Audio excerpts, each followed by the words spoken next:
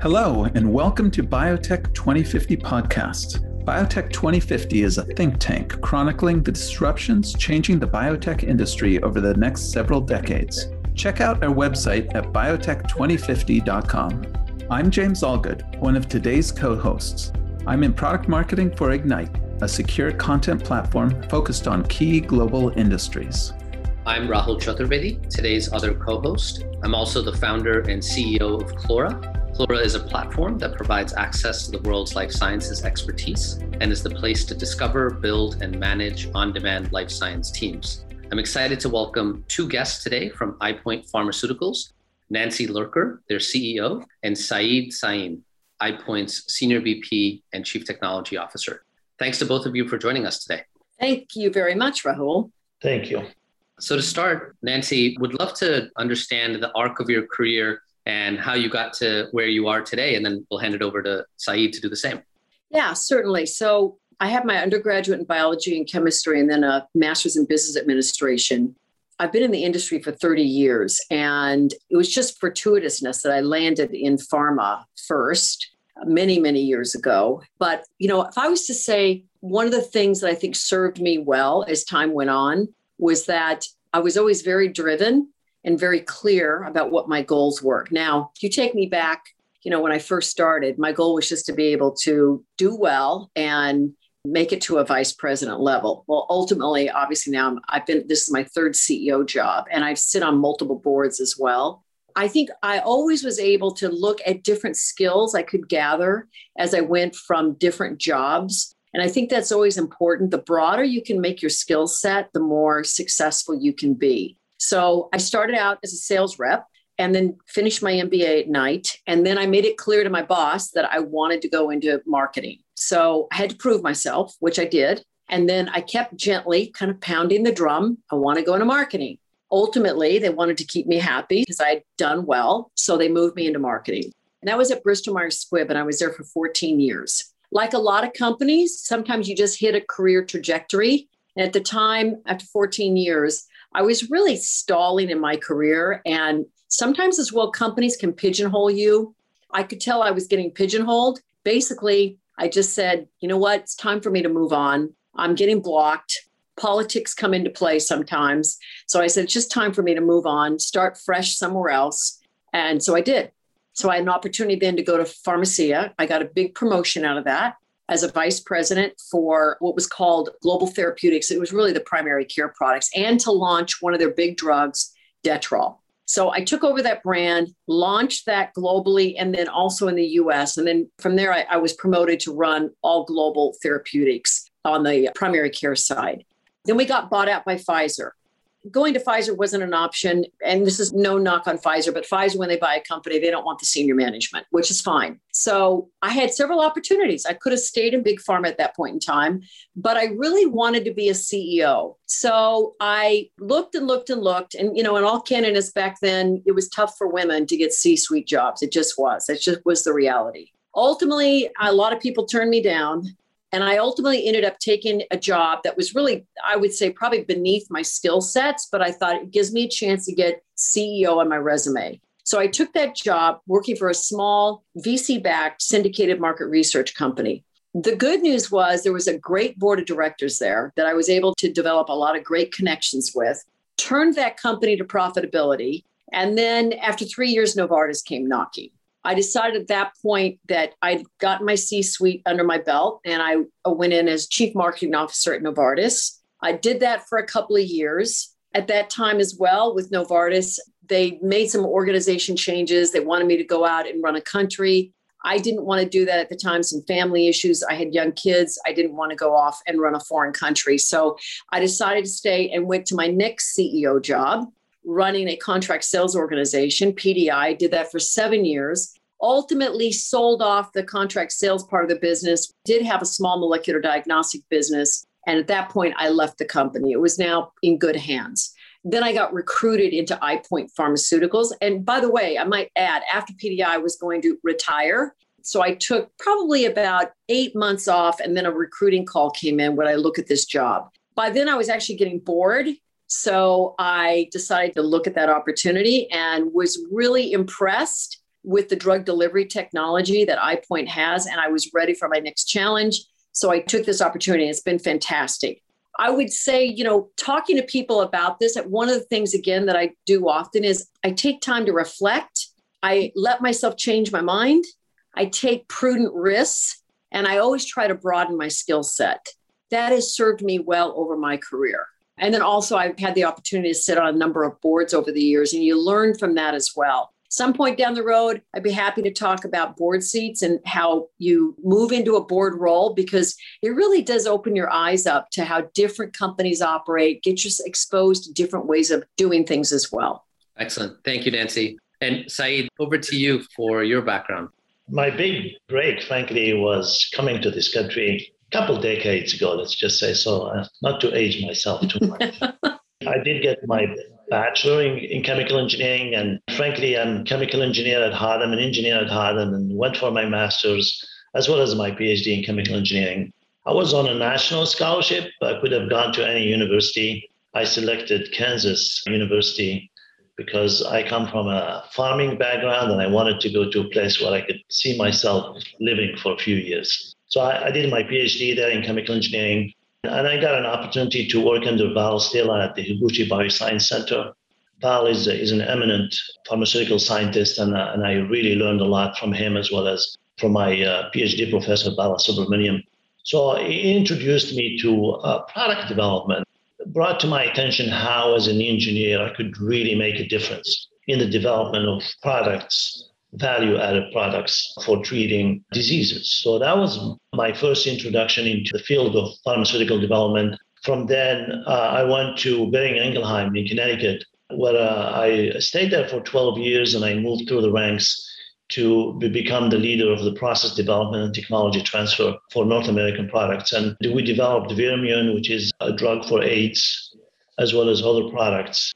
From there, I moved on to a smaller company where I wanted to help bring new products and be a little bit more impactful in my role. And I moved to Collegium Pharmaceutical. At the time, the development branch of Collegium was maybe 5 or 6 people. And by the time I left in 2019, we were about 300 people, as I said before. The company became public, basically, and I decided to move on to EyePoint at that time to have even further impact and hopefully help build EyePoint into a large pharmaceutical company, just like I helped with Collegium Pharmaceutical. At EyePoint, I've been here a little over 2 years, and it's been a really exciting ride. EyePoint is kind of special in the sense that it has unique technologies that other companies don't have.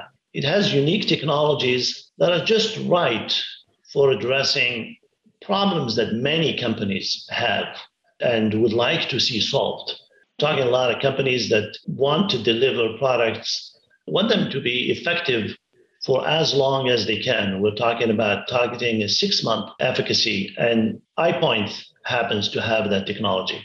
So I'm really excited about being in a position to support the development of new and exciting products for retinal diseases. Thanks, Saeed.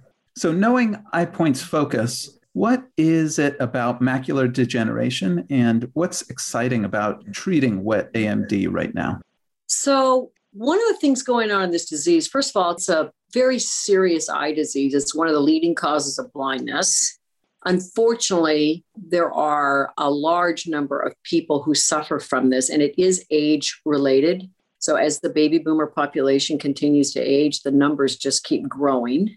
Worldwide, there's millions of people who suffer from these, what we call retinal diseases, such as wet AMD. Another one would be called diabetic macular edema, retinal vein occlusion. These are all diseases that are driven in large part, not exclusively, by VEGF, which is a common protein and enzyme that drives the proliferation of blood vessels. Now, we all need that because your blood vessels, capillaries, et cetera, need to regenerate. But at times they can run amok. And oftentimes you see in cancer, these anti-VEGF, they call them anti-VEGF. Drugs are used to stop tumor growth because tumors need a blood supply to continue to grow and proliferate.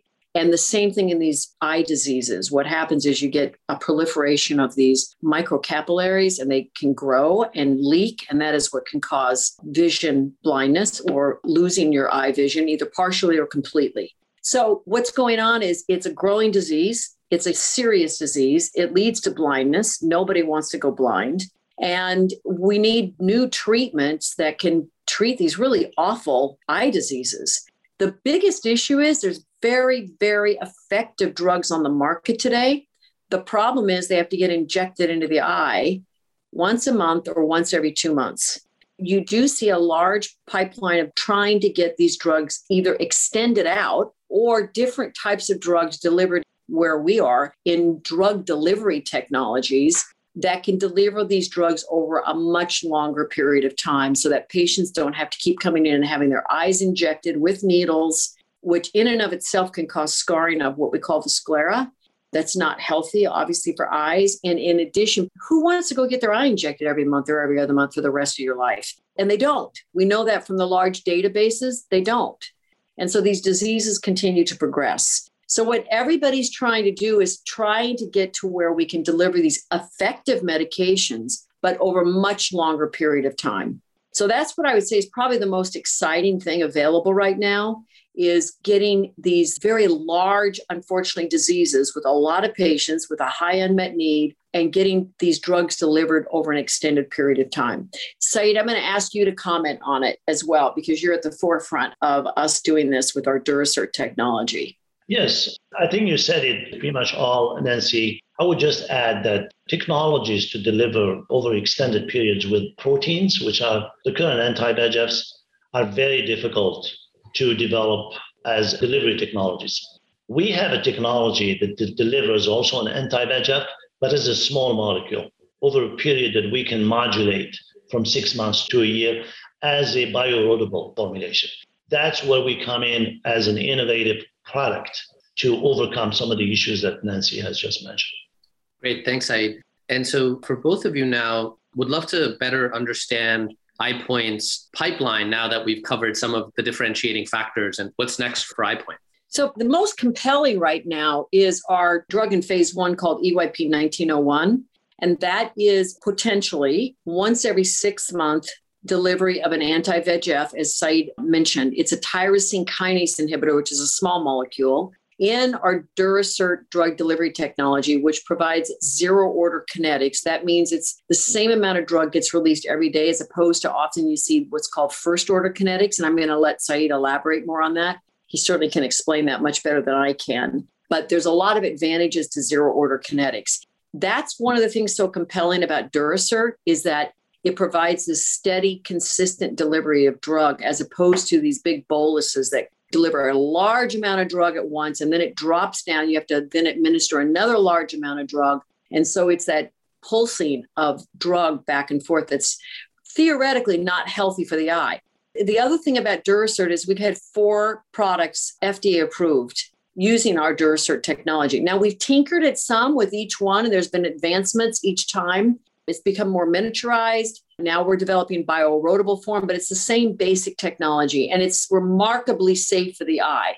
As you can imagine, delivering drug into the eye is very complex. It is not easy. And I can't tell you the companies that have not succeeded with these drug delivery technologies in the eye. It's hard. It's not easy. So having one like Durasert that's been approved over 4 different FDA-approved drugs, and we estimate about 70,000 patients have had Durasert in their eye now, and it really has a remarkable safety profile. So we like that it's proven, and we believe that our odds are quite good that we'll be successful with EYP-1901. Never a guarantee. We're in phase 1. I'm going to put all the caveats around that because, again, drug development's hard. But we're in phase 1 for a once every 6 month, potentially wet AMD treatment. So you only have to get injected once every 6 months with a bioerodible implant, utilizing this tyrosine kinase inhibitor, which also, by the way, went all the way through phase 2 in humans orally.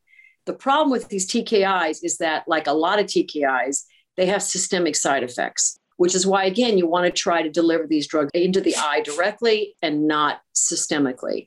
And vorolanib is the name of the TKI, showed good efficacy treating wet AMD delivered orally. But again, unfortunately, they had to stop development because it had these known systemic toxicities. So we like our odds. It's a huge category, a lot of unmet need, and if this works, we got a potential blockbuster on our hands. That's great, Nancy. Drug delivery to the back of the eye has certainly been a challenge now for decades. So certainly sounds like a very exciting pipeline with some unique technology that you all have been developing. So that's great. You've also been pursuing partnerships over the last couple of years. And to start off, would love to better understand what excites you about partnerships and how you approach partnerships, and then obviously get into the details with who you're partnering with. Well, one of the things we've done is we've partnered, of course, ex-US, and I think a lot of companies do that. We're actually quite pleased with our partnerships in China. So we've developed a partnership with Ocumension, and they've been a terrific company to work with, I might add. And they have rights to our two products that are FDA approved, YUTIQ and DEXYCU. Those are on the market in the US. YUTIQ, again, uses our Durasert technology for the treatment of posterior, back of the eye, uveitis, again, a very serious inflammatory disease. And that Durasert technology lasts for 3 years in the back of the eye. So these patients have the potential for going up to 3 years with no additional steroid eye treatment. That, again, is another remarkable drug. And then we also have DEXYCU, which is for the prevention of post-ocular surgery inflammation. So obviously, if you're going to do surgery on the eye, you're going to end up with potentially inflammation. So they often give steroids to prevent that. We market this primarily for cataract surgery, and we out-license both those drugs to Ocumension for China. That is, again, potentially very, very large market over there. And we got a great relationship with Ocumension. Then we also developed a partnership with Equinox. They actually have given us rights to vorolanib, which was their tyrosine kinase inhibitor that we in-licensed to use in EYP-1901. We also have other partnerships where companies come to us and they want us to use their API in our Durasert technology. We can't name who they are, but I'm actually going to turn it over to Saeed because he is on the forefront of leading these partnerships. Saeed, why don't you take that discussion point? Yes, as I said, we have a unique technology. It's the only validated technology when you talk about the Durasert technology that can actually deliver zero order, meaning constant, consistent drug release rate that we can modulate from 6 months to 3 years. Having 4 products on the market obviously makes us known in the industry. And we have a lot of companies coming to us with their products, wanting them to be incorporated into the Durasert technology. So we have an ongoing collaboration with a company that has a glaucoma compound. We've done some initial development and we're getting ready to go into preclinical with that. We have other companies coming to us with different modes of action, also for wet AMD that can be used either on their own or in combination synergistically with anti-VEGFs. So we're looking at that too. So lots of opportunities to use our Durasert technology as well as potentially develop some technology with other products. Thank you, Saeed. I'm curious to hear from both of you. There's been lots of chatter over the last decade or so around partnerships and the benefits of partnerships. I'm curious to hear how you think that landscape has changed around partnerships and why more companies seem to be partnering nowadays than, let's say, a decade ago. Oh, that's an easy one. It's risk mitigation. This is a risky business we're all in, and it takes a lot of capital. So you want to spread your risk out. And by the way, I forgot to mention another very important partnership. We have a partnership with Harrow Health. Their subsidiary is Imprimis, and they co-promote our DEXYCU drug. So partnerships, first of all, number one, let me say this. Through my whole career, I've done a lot of partnerships. They are not easy because you have personalities that come into play. So I've heard many people say, I don't ever want to do a partnership. And I say, au contraire, you want to consistently be looking at partnerships. Not for everything is it the right thing to do, but oftentimes it can help in a number of different ways. Let me take, in fact, our Imprimis partnership. Now that's on the commercial side. That's with DEXYCU. But DEXYCU was going slower than we liked with the launch. And so we know we needed to get a bigger footprint. We were capital constrained. And so we were willing to give up some of our profits in exchange to get faster revenue growth, whereby we would not have to fund the cost because we couldn't continue to fund the cost as a small company. So we partnered with Imprimis. They get some of the revenues and some of the profits. But for us, we don't have to put the capital out to expand the commercial footprint. So it's been worth the trade-off. They've done a fantastic job. We're very, very pleased with that co-promote. key to a successful co-promote is you have to communicate. It is up and down the hierarchy, from the CEO all the way down to the sales reps. But you have to both have that commitment that you're going to communicate and work out the issues that are going to naturally come up. On the clinical development side, it's the same thing. It's risk mitigation.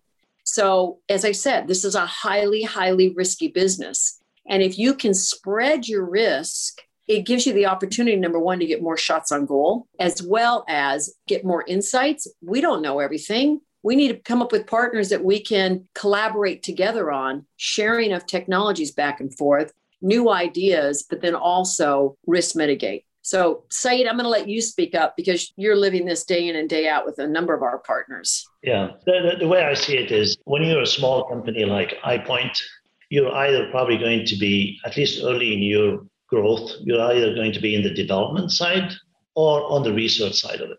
So it's only natural for us as a development company to seek partnerships with companies that have new molecules. A lot of times these new chemical entities, new molecular entities come from small research companies that come up with an exciting mode of action and an exciting new compound. And they wouldn't have the capabilities we have here at iPoint. We're kind of unique in the sense that we actually can take a compound from start to finish. We have a lot of depth in our know-how. We're actually pioneers in the development of many of the manufacturing procedures for ocular products. So a lot of times we find ourselves talking to partners just because there's synergy between our development capabilities and their research capabilities. That's interesting. Thank you. I wanted to shift gears a little bit here and ask you, what does the landscape look like for the future of ophthalmology and innovative treatment delivery methods? Well, let me start out by saying that it's an exciting future, but it really is. 30 years in, you look back and it's remarkable the progress that's been made in medicine and in the pharma biotech industry. But when you look forward as to what's coming, I mean, it's incredible. And our ability to look at, the genetic drivers of disease is just growing exponentially. And then being able to come up with different ways to deliver these into the eye. So whether it's gene therapy, and there are gene therapy companies now looking at these, first of all, genetically driven diseases. And then you have diseases that are more environmentally driven, but might have a genetic component that predisposes you. So you can help mitigate the severity of the disease. So I think all those things certainly are on the horizon. Unfortunately, right now, today, in the short term, some, not all, but some of the gene therapy companies, it's been a little harder because the drug delivery around gene therapy is not easy. So there's been starts and stops. So as you look at that, then how do we bridge that gap until we are able to really get to the heart of the etiology of these diseases? Interim, which probably is another 5 to 10 years at least, what are the things we need to do to make sure we deliver drugs to the eye more safely and not as difficult for patients? So again, I'm going to come back to it. Certainly what we're looking at is, are there ways we can deliver large molecules into the eye? Are there ways we can make our implant smaller, extend out even further the drug delivery portion of it, and make it more amenable to different types of APIs, active ingredients? Saeed, I'm going to turn it over to you. There are a lot of unmet needs in our industry. The wet AMD, you're talking about millions of patients who need better medication, who don't need to be coming to the doctor's office every month to be injected. There's a big need there, and not only in wet AMD, but in diabetic retinopathy, RVO, DME. These are all opportunities that need to be addressed. And I think it's exciting to be with a company like iPoint that has the ability to do something about it. So we're working really hard as an organization to bring new innovative medicines and delivery technologies to help alleviate these issues. Thank you both. I agree that it is a very interesting point in time for ophthalmology drug development right now, given how much focus other therapeutic areas have had historically and how much unmet need there is with this aging population across the world right now. Nancy, going back to something that you said at the onset of the podcast, You alluded to the fact that the number of opportunities for women in biotech has changed over the course of your career. And I wanted to come back to that point. And looking forward, where do you think more change needs to happen on that front across our sector? What are you hopeful for? Well, look, like everything, what I would like to see is more women and people of color advance into senior leadership.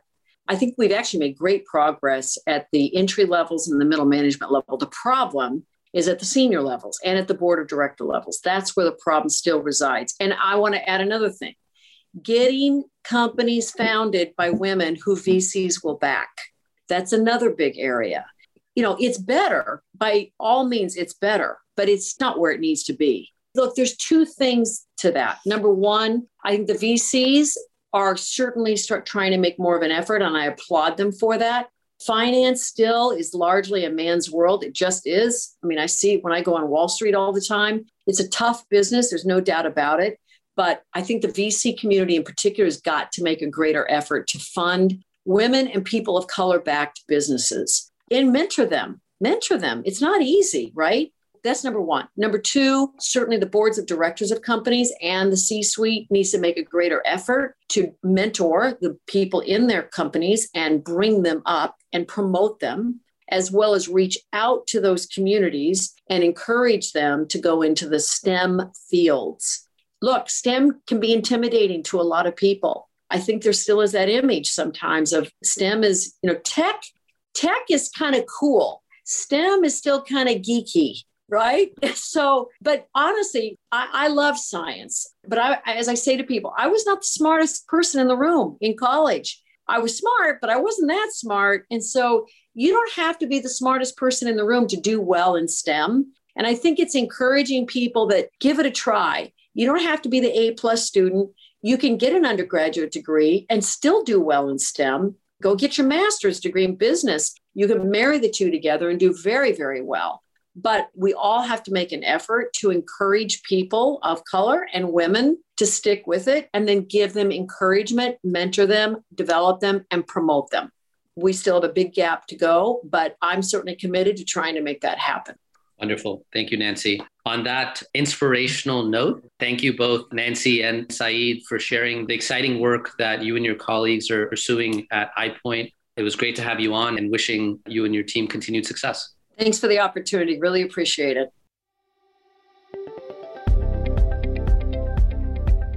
Thank you for listening to this episode of Biotech 2050. This episode is hosted by me, Rahul Chaturvedi. It's edited and mixed by Megan Lovering. If you enjoyed this episode of Biotech 2050, please subscribe to our podcast and leave us a review. Also follow us on Twitter and Instagram at Biotech 2050 Pod. Again, that's Biotech 2050 POD. Until next time.